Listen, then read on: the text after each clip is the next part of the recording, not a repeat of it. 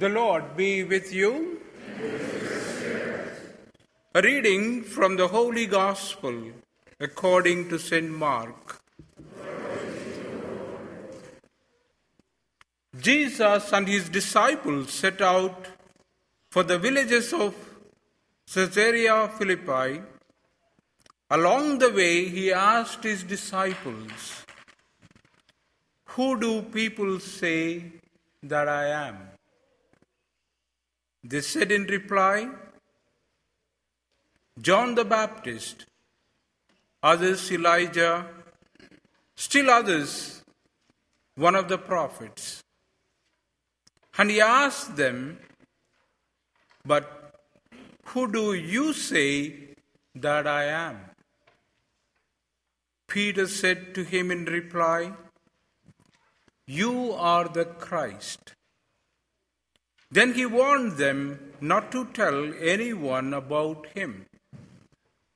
He began to teach them that the Son of Man must suffer greatly and be rejected by the elders, the chief priests, and the scribes, and be killed and rise after 3 days. He spoke this openly. Then Peter took him aside and began to rebuke him. At this he turned around and, looking at his disciples, rebuked Peter and said, "Get behind me, Satan. You are thinking not as God does, but as human beings do." He summoned the crowd with his disciples and said to them, "Whoever wishes to come after me must deny himself, take up his cross and follow me. For whoever wishes to save his life will lose it, but whoever loses his life for my sake and that of the gospel will save it." The Gospel of the Lord. Praise to you, Lord Jesus Christ. My friends, the story is told of Sherlock Holmes and Dr. Watson on a camping trip. As they lay sleeping one night, Holmes woke Watson and said, "Watson, look up into the sky and tell me what you see." Watson said, "I see millions of stars." Holmes asked, "And what does that tell you?" Watson replied, Astronomically, it tells me that there are millions of galaxies and potentially billions of planets. Theologically, it tells me that God is great and that we are small and insignificant. Meteorologically, it tells me that we will have a beautiful day tomorrow. And what does it tell you? Holmes answered, "Someone stole our tent." My friends, I chose that to drive what exactly we need to be thinking of. I always admire at the one sentence, and that is my spiritual food for life. That is, when Jesus tells Peter, "Get behind me, Satan," that's okay. We need to tell that all the time. The second one, Jesus continues, "You are not thinking as God does, but you are thinking as humans." And shall I put the question to you all, are you humans? Because Jesus considers something interesting, right? Because he is telling us not to think like humans. And we are humans. What does it mean? Is there some greater reality that Jesus wants all of us to enter into? I don't say probably, but yes. He wants us into and wants you and me to enter into a greater reality where our thinking should be always matching God's thinking. The most difficult one, probably you all know better than me, in your spirituality. To think like God, and if you ask me today why Jesus is more famous, not because of his great miracles, not because of the great things that he did. There were so many people on earth who did that. But he is more famous and remembered by millions of people just because his will and his thinking always matched God's. I'm talking from the human point of Jesus' view, not the divine, because it cannot be different, right? In your brain, you cannot have left side one and right side one, because he was God himself. And today I'd like to share with you a few things before I end up my time of 10 minutes. I think I already finished it. When Christian Herter was governor of Massachusetts, he was running hard for a second term in office, and one day, after a busy morning chasing votes and no lunch, he arrived at a church barbecue. It was late afternoon, and Herter was famished. As Herter moved down the serving line, he held out his plate to the woman who was serving chicken. She put a piece in his plate and turned to the next person in line.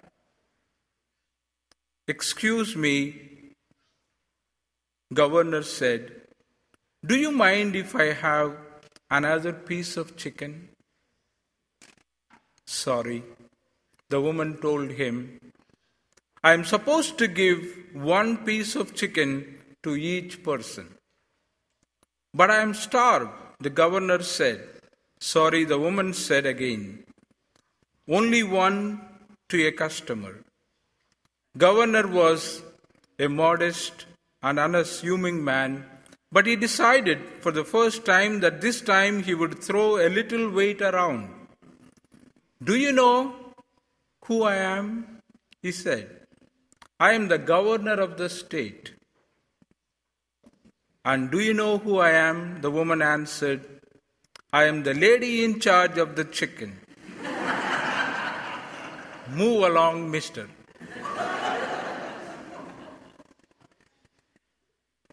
That is, my brothers and sisters, that is the greatness that you and I are going to find in Christ. As a human being, you could have stopped in so many places. You could have stopped at Pilate and asked for mercy. He would have granted him. He would have definitely done with the apostles when they claimed, literally, they would have had a lot of meetings, and then they would have tried to convince him that he needs to have power in this world, that he needs to have governance in this world to change the world. That's what we all do today. But he never did it. He always kept to his identity. And Jesus would have been very, very happy when Peter recognized who he was. And then Jesus, through the evangelist, wants to show to you and to me, my brothers and sisters, not only having faith, not only realizing God in our lives, but then staying there is absolutely very, very difficult. Staying at the level that you were taught in your catechism class, or in your faith formation later, or when you are at the Mass, and to take it out home and to show that with your neighbors, my brothers and sisters, is the most difficult thing. That is the reason why I never get worried for the word hypocrite. Because Jesus calls his contemporaries hypocrites. His great friends, possibly, those who have argued with him. Because the word means just little bit, one who tells something and does something else. Our faith tells us something that we need to be doing something. In the second reading, it was very, very clearly said, show me your activity and I will tell you who you are. And that activity, my brothers and sisters, today, I would like you to go back home and think about, is your activity in coherence with the faith that you profess? I mean, any activity that we have with us is in coherence with us. And today we need to be thinking about it. And Jesus doesn't need to ask you and me the question, who do you say I am? Because you already know, that's why you are here. If you don't know, you won't be here. And all those people, those who don't know, they are out of the church. Take pride in that. But then, you cannot and I cannot live with that pride. Our actions should determine that what we are saying to Jesus, who he is. In our acclamation of the faith to proclamation of the things that we do outside, is that matching? And today, I think that is enough for me, because I'm getting a reputation that I'm preaching longer everywhere. So I'll close it, and God bless you all for your very, very orthodox faith. But then keep it up. Keep God's law. At the same time, be kind to others. And there, I honestly tell you, have the courage to tell the other person, like Jesus was able to say to the woman caught in adultery. He not only showed mercy to her, but then the second sentence is the most important thing. Go and sin no more. If you are not attaching that sentence with your kindness, my brothers and sisters, our life as Christians, as disciples of Christ, is not matching with God's. And let us pray for that wonderful grace during this Holy Mass. Heavenly Father, bless all of us who are gathered around your altar. Give us grace to pray for our needs and all the needs of the world. Father, bless our Pope, be with him, and especially these moments of difficulty. May he always be guided by the Holy Spirit in his decisions. For this, let us pray to the Lord. Father, bless our bishop, our clergy, and our administration. May all of them, keeping to your will and being kind to the people, and be able to make them turn to you. For this, let us pray to the Lord.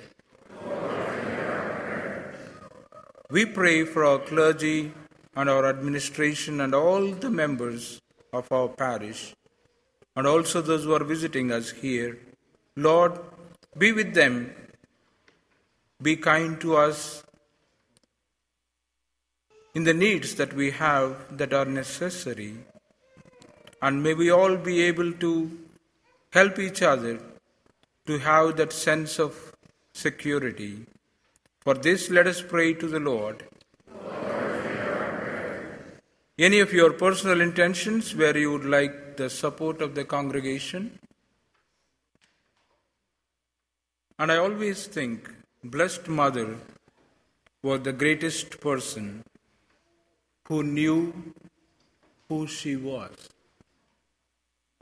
Not others telling her, but she knew who she was. And her whole life here on earth and from heaven reflects that all the time. And if you want to be As I always jokingly say, I don't worry about Jesus, but I hold the hand of Mary. If you want to be on that way where your actions and your faith will be in coherence, please learn to hold on to the hand of Mary. Let us turn to her and ask for her special blessings on each of us. Hail Mary, the Lord is with thee. Blessed are thou among women. Blessed is the fruit of thy womb, Jesus. Holy Mary, Mother of God, pray for us sinners, now and at the hour of our death. Amen.